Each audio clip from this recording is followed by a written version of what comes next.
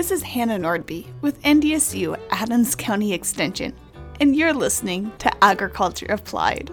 Innovate, relate, create with NDSU Extension. On this week's episode, Chris Augustine of the Dickinson Research Extension Center joins me to discuss soil acidity issues that have been popping up for farmers in southwest North Dakota. I invite you to grab a cup of joe and settle in to ponder innovative ideas and reflect on generational changes which can help us create a better tomorrow. You're not going to want to miss out. We're live. Hello, everybody. This is Hannah Nordby, and welcome to Agriculture Applied. Today, I am here with Chris Augustine, and he is the director of the NDSU Dickinson Research Extension Center. A little bit of a mouthful. I had to pause to make sure I was saying it all eloquently and nice and everything. But I think I got it all. was perfect. Well, cool. Welcome, Chris. I'm glad you could be a part of an episode on Agriculture Applied. I guess Thank you for asking. Yeah, of course. I'm glad we can make it work. Well, without further ado, we'll kind of just jump into things with the first question. As the director up in Dickinson at the Research Extension Center, first, can you explain your day-to-day activities? And then the second part to the question, which we'll get to into in a little bit, but it mostly just talks about how in your past life you were a soil health specialist and how do you utilize that experience as a director. So we'll focus on the first question and then we'll make sure we wrap up with the last part of that. Sure. So my day-to-day activities, there's nothing really set in stone. There's times where I'm doing nothing but paperwork. Other times, being a soil researcher, I'm out in the field putting crops in, running combine, all that sort of stuff. And then also with my past experience being an extension specialist, outreach is really where I learned the ropes of NDSU, and so I'm still involved with many outreach activities. And so some of the experiences with my past to help me be here today is I was in Minot for 8 years as a soil health specialist. 4 years before that, I was at the Carrington Research Extension Center. And so I've been across the state. I grew up about 30 miles from Canada, 30 miles from Minnesota on a small family farm. I'm a farm kid who likes science, and so literally I've lived in every corner of the state now. So I think I have a good grasp of production agriculture in our state. But then the other thing is being at those different research centers and learning from my colleagues and learning from my directors. It was just a really good experience on different ways to help solve issues and that sort of thing.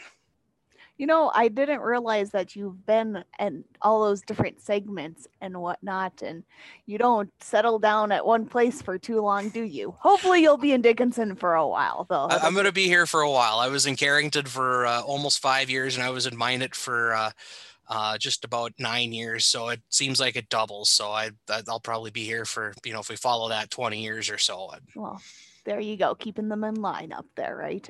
Yep.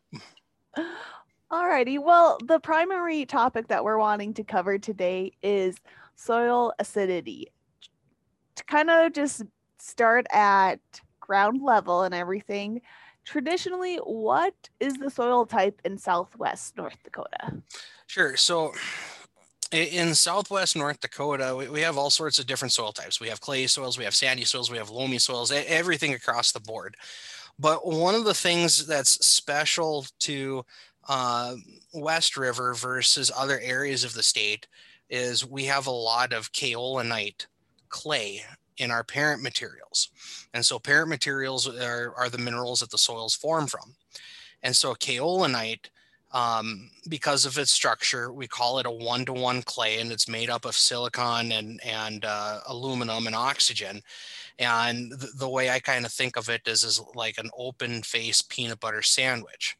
And so you have all these peanut butter sandwiches stuffed on top of each other.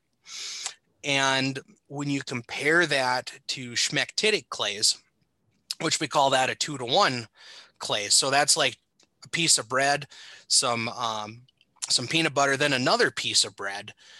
Because it has that extra layer of bread, it has a higher buffering ability or resistance to change. And so when we look at soils to the east, their cation exchange capacity is much greater because of these smectitic clays versus us that have the open face peanut butter sandwich, those kaolinite clays. It has less cation exchange capacity, so it can't hold on to different cations or positively charged molecules or ions in the soil. And because of that, the buffering ability of our soil isn't as great. So it doesn't resist change as much over to the east. Okay.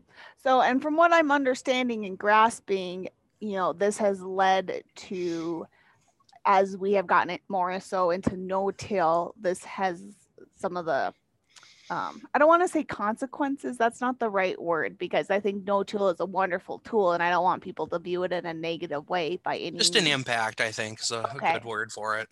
Okay, so an impact from practicing no-till for years and years in Southwest North Dakota is that these producers have started seeing some of these changes in pH. Is that the primary event, or what other factors have like led up to these changes in pH?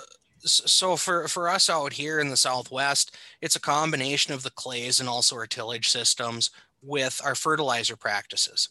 And so it doesn't matter if you're putting on manure for fertilizer or urea or ammonium sulfate or monoammonium phosphate, take your pick. That is going to mineralize and become a plant available nutrient at some point. And as that fertilizer mineralizes and becomes plant available, hydrogen is released, and over time the hydrogen accumulates. And when we measure pH, we're measuring the concentration of hydrogen. The more hydrogen that's present, the more acidic the soil is. Now, if you want to compare us to areas further east, there's a number of areas where they're actually seeing the pH increase, and that's a function of tillage. Because us out here, the majority of producers aren't no-tilling, so they are no-tilling, so they're building soil. Versus you go east, they're eroding soil, and here and to the east, there's a lot of limestone naturally in our soils, but because of years and years of erosion, there's a number of fields that no longer truly have topsoil. It's a mixture of your BK horizon or your B horizon that has some limestone in it with your A horizon. So if your pH is increasing, you probably have a soil degradation issue, and you should be looking at some measures, whether it's putting some cover crops down, reducing tillage intensity, shelter belts. There's all sorts of ways to help curb erosion, and so that should be something looked at as well.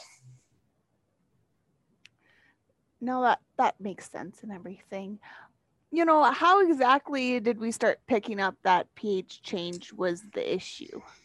Sure. So back when I was in college, almost 20 years ago now, so that's weird to say. My professors would have looked at me weird if I talked about acidic soils, because for the longest time, we've assumed their pHs were hovering right around 7 or were greater, because we have a lot of limestone within our soil all throughout the state. Some of the things I think would help us start picking it up would be some of those agronomists that got their boots on the ground on a day-to-day basis, that are working with those progressive producers that are using precision agriculture techniques. So they're zone sampling or grid sampling using the GPS, and they're, more so managing their fields on a per acre basis versus a full field basis. And when we look at the soil acidity issue, they tend to be in the depressional areas, or they could be at the summits. You rarely see it on the side hills. So I think those progressive producers that really started adopting the precision ag, more so the zone sampling, the grid sampling, but they found these areas that were acidic, and then running around the state working with all sorts of people and talking to people about this issue, that really started putting it on our radar, maybe 5 years ago or so. And so since then, Ryan Beto, our cropping systems specialist at the Dickinson Research Extension Center, and I have been doing work on looking at ways or recommendations on how to remediate acidic soil issues.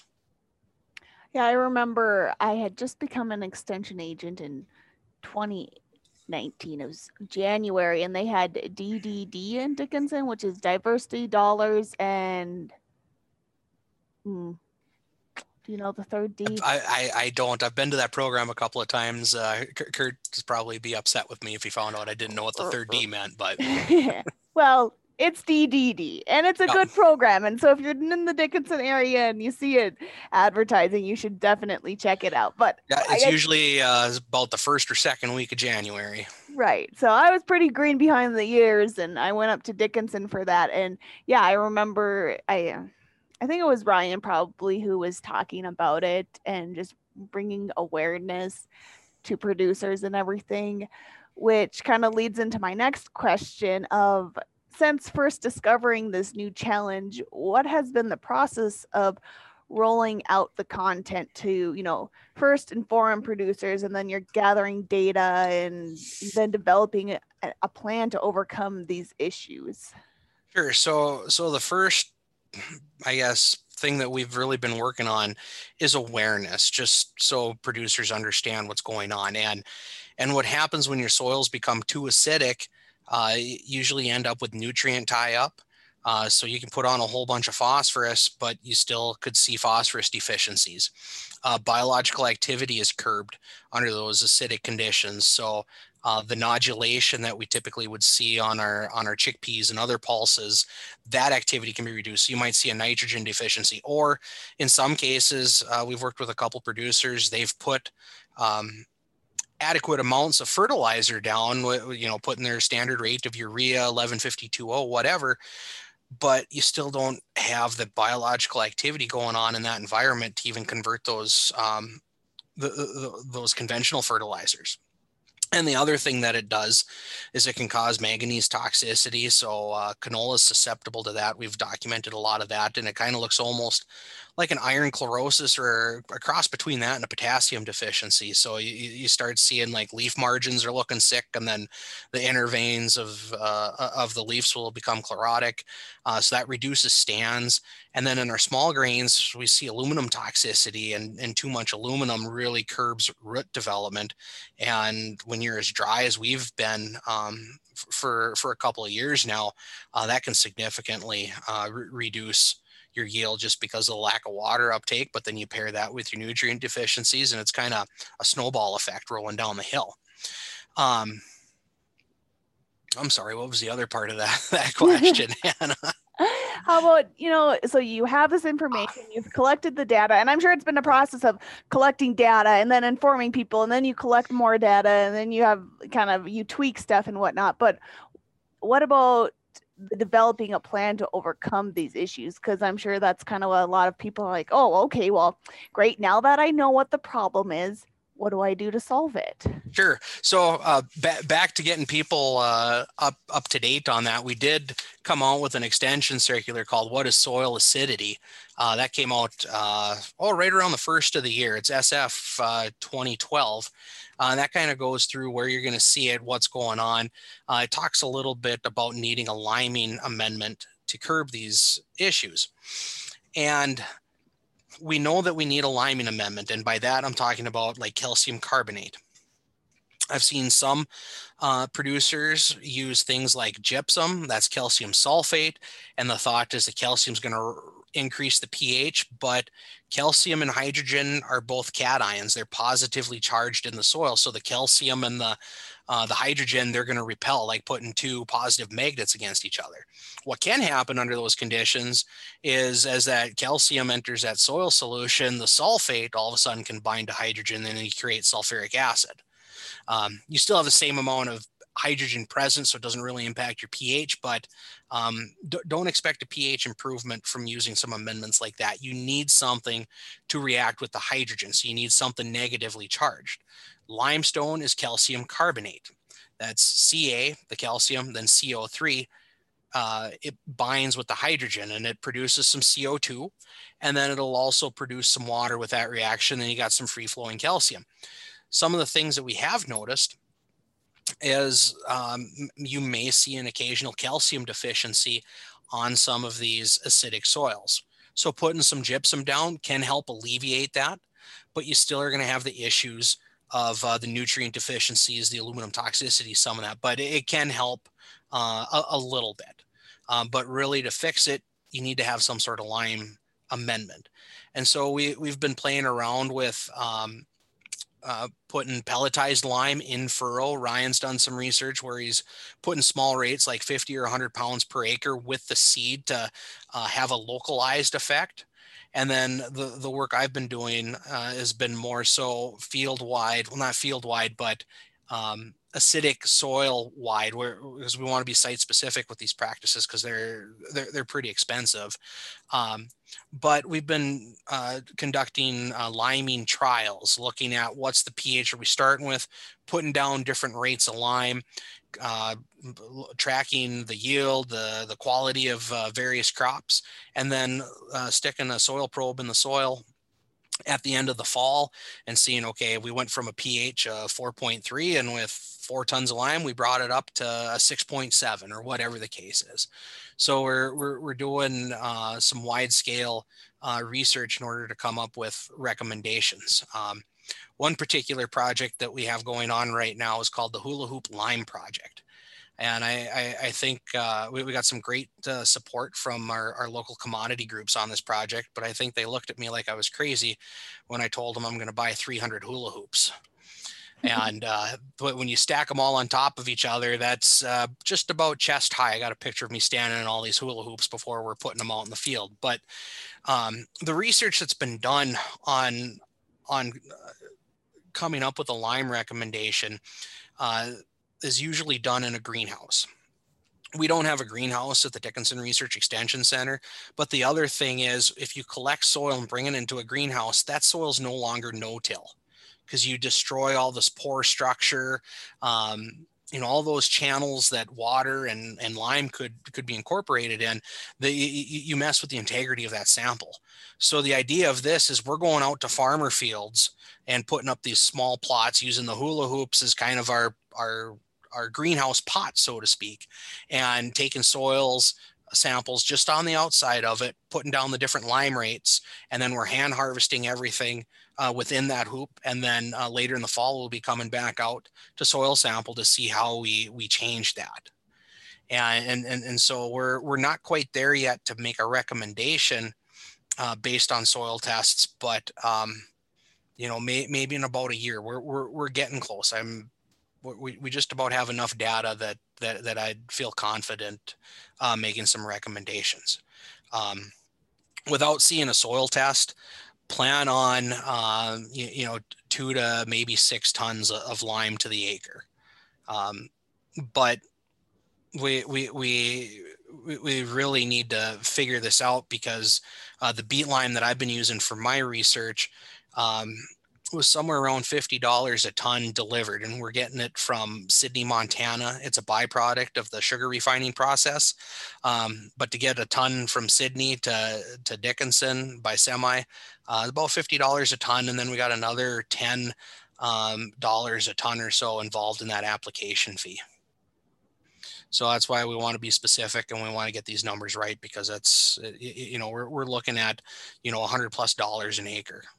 And we know we're in a world with tight margins, and we just want to make sure that everybody is successful and has good soil health out there.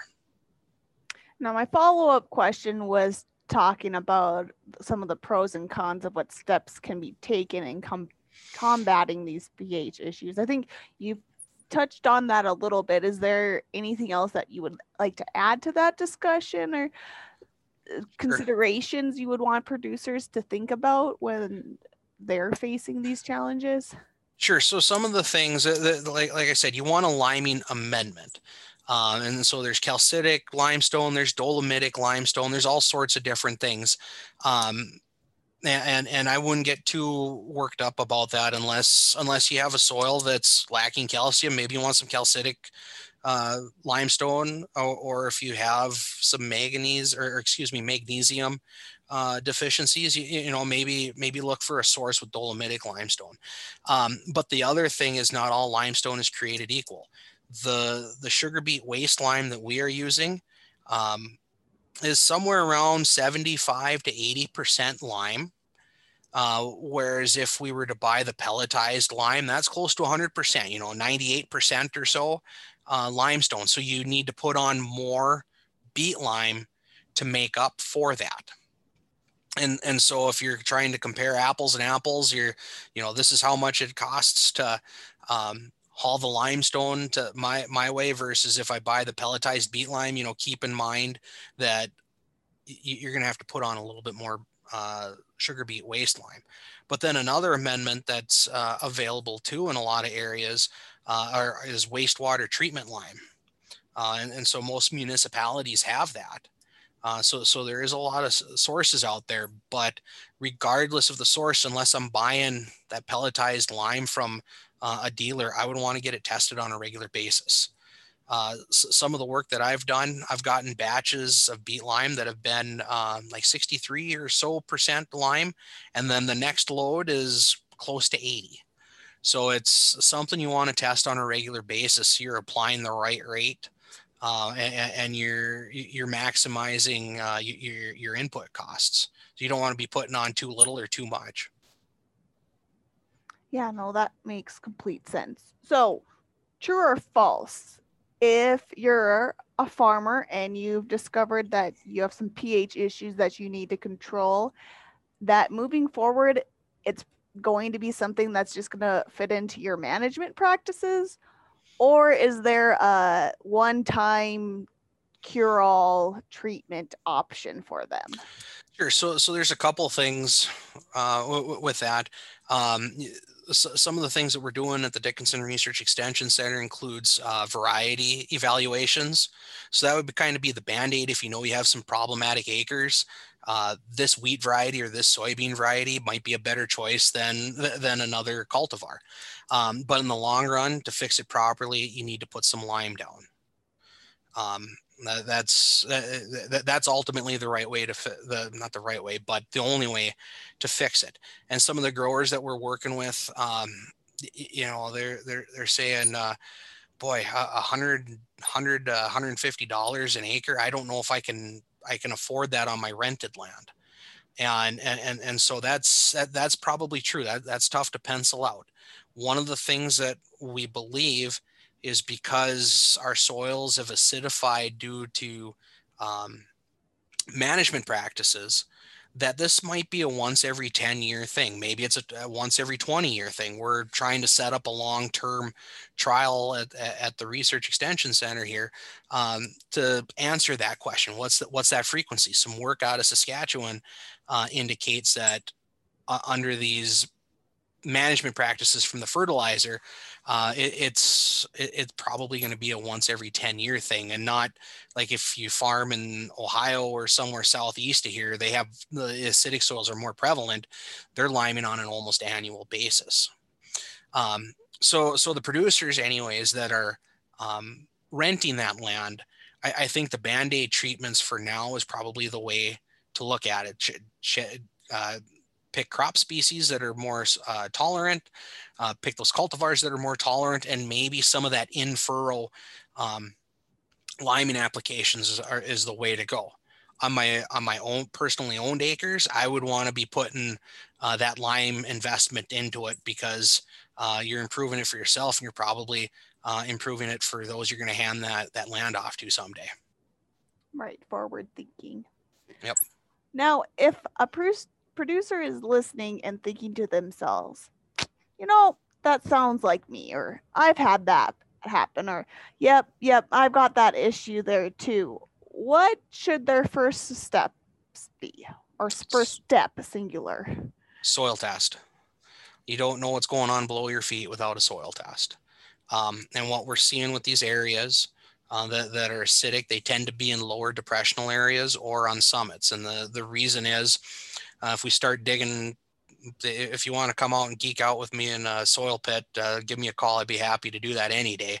But if we start taking a soil probe at the top of a hill, where we call that the summit, where it's somewhat level, that limestone tends to be much deeper in that soil profile because it's had thousands and thousands of years of rain to leach that stuff down. Now, if we look at a side slope, all of a sudden that that limestone is probably much closer to the surface. So if that's the case, then there's some natural buffering going on with this fertilizer acidification process. And that's because as the rain hits that surface, it runs off instead of infiltrates into the soil. And then when we get in those depressional areas, we have that microclimate where the rain that came from up the hill a little bit has gone down, and those topsoils tend to be much thicker in those areas. And so the carbonates in many cases is much deeper. And so that's why I think also we're really pinpointing it better with the zone sampling. But so I'd want to look at a couple of spots on the field like that, but that soil test. If you go out and you soil test like a quarter section and you do that as a composite soil test, we'd recommend you're doing 20 or more soil tests. And because that accounts for, 80% of the time it's within the true average of the field. And so under those conditions, you may find it, you may not. You really need that precision ag to really pinpoint that area, because a little sliver of limestone can all of a sudden shoot up your pH, and it's going to be reported as alkaline. You don't think there's an issue. So I would want to be site specific with that soil testing. Generally, we worry about a 0 to 6 inch soil test.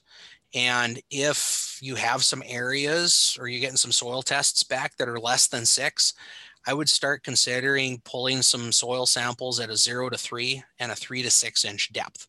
That acidity is going to be where you're putting that fertilizer year after year. Excuse me. So if you're surface applying, top couple inches is going to have the acidity. If you're deep banding anhydrous, that's where that acidity is going to exist. And so, but when you break it off into those 3-inch chunks, you can really pinpoint it to really evaluate an issue. Because there's with some of these projects that we've had, you pull a 0 to 6 inch soil core and the pH is like 5.8 or 6 or whatever, and you don't think there's an issue. Then all of a sudden you pull a 0 to 3 and that has a pH less than 5. And the thing is that 0 to 3 inch sample, that's where we're putting all of our seed, whether it's wheat, canola, corn, whatever. That's in a pretty harsh environment for that little plant to germinate from and then grow. I mean, we've seen in some instances that plants can grow out of it, but still it's making life tough for that little plant, and they're struggling, so they aren't going to produce the grain that they could in a nicer environment. And so the other thing to consider too, I've had this question a number of times. So if I'm pulling 0 to 3 inch cores, can I make my phosphorus applications, my potassium applications based off of that? And my answer is no. Maybe at some point we will be there, but our current phosphorus, all of our current fertilizer recommendations are calibrated to a 0 to 6 inch core. And so if you've been putting phosphorus, a couple inches from the surface year after year, that probably has a little bit more fertility than if you looked at your 3 to 6 inch core. Be the same thing. We hear about this nutrient stratification with long-term no-till, and that's what's going on, and that could potentially throw you off, and you might cut yourself short on nutrients, even though maybe you fix the pH. So those are just a couple things I would consider with testing and trying to manage these areas. Right, something to keep on your radar and think through as you're figuring out your plan of attack. Well, I guess I'm down to my final question, unless you feel like we've missed anything or there's anything else that you want to go back on. Or are we okay? I think we're okay. Okay. Well, and if people have questions, they can reach out to their county extension agent, Sure. and they'll probably be giving you or Ryan a call to get get those questions answered. Our office number is 701-456-1100. There you go. Alrighty, so now my final question, which is, as far as innovation goes, what's something coming down the pipeline that excites and intrigues you? I think I'm really excited to see where the technology takes us.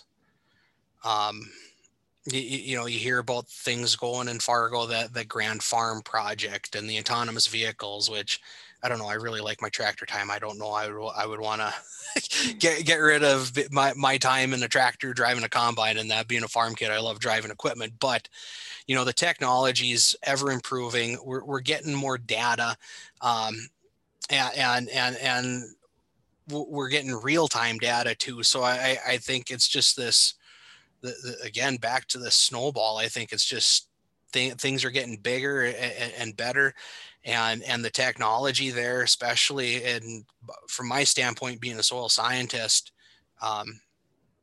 trying to more efficiently, more effectively manage our inputs into the ground. That excites me. We're talking about variable planting rates on different things nowadays.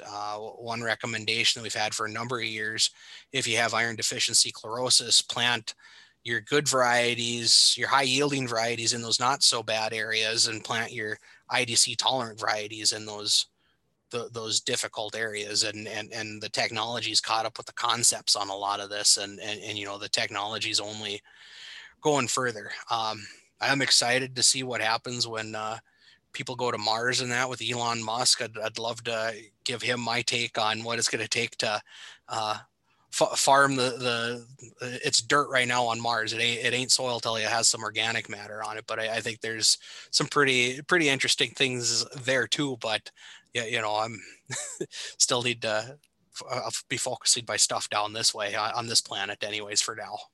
Right. The International Space Station Farm, an extension edition, right? Yeah, and growing up on a potato farm, I got a kick out of the Martian that he was farming potatoes to stay alive till they sent the rescue crew to come get him. Oh, that's too funny. Yeah, we were just planting. Side note, we were planting potatoes in our garden the other week and everything, and Mom and I were going, probably should have been doing this around Easter. We might be kind of late, but hopefully it'll be a warm, or we won't have an early winter, so we'll have to have time to harvest the fruits of our labor. What varieties did you plant?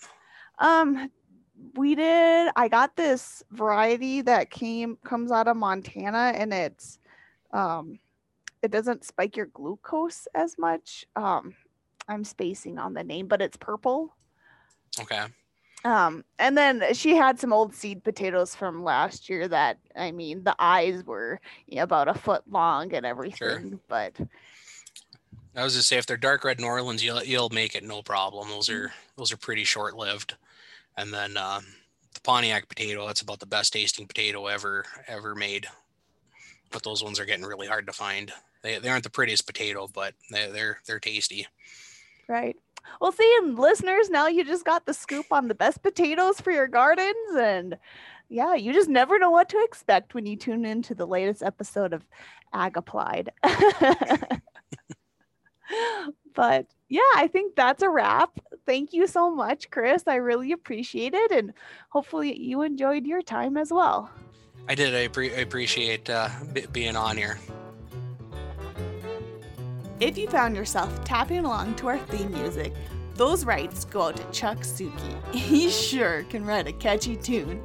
Thursdays are launch days for new episodes. A final thanks to Nolan Dix over on the mix board. Hair and makeup by Country Style. Coffee provided by George's and the Owl, sure to keep you wide-eyed from sun up to sundown. And of course, to you, the listener, for your continued support. Agriculture Applied can be heard wherever podcasts can be found. If you're having trouble or have any sort of question, give me a call at 701-567-2735 and just ask for Hannah. Until next time, take care.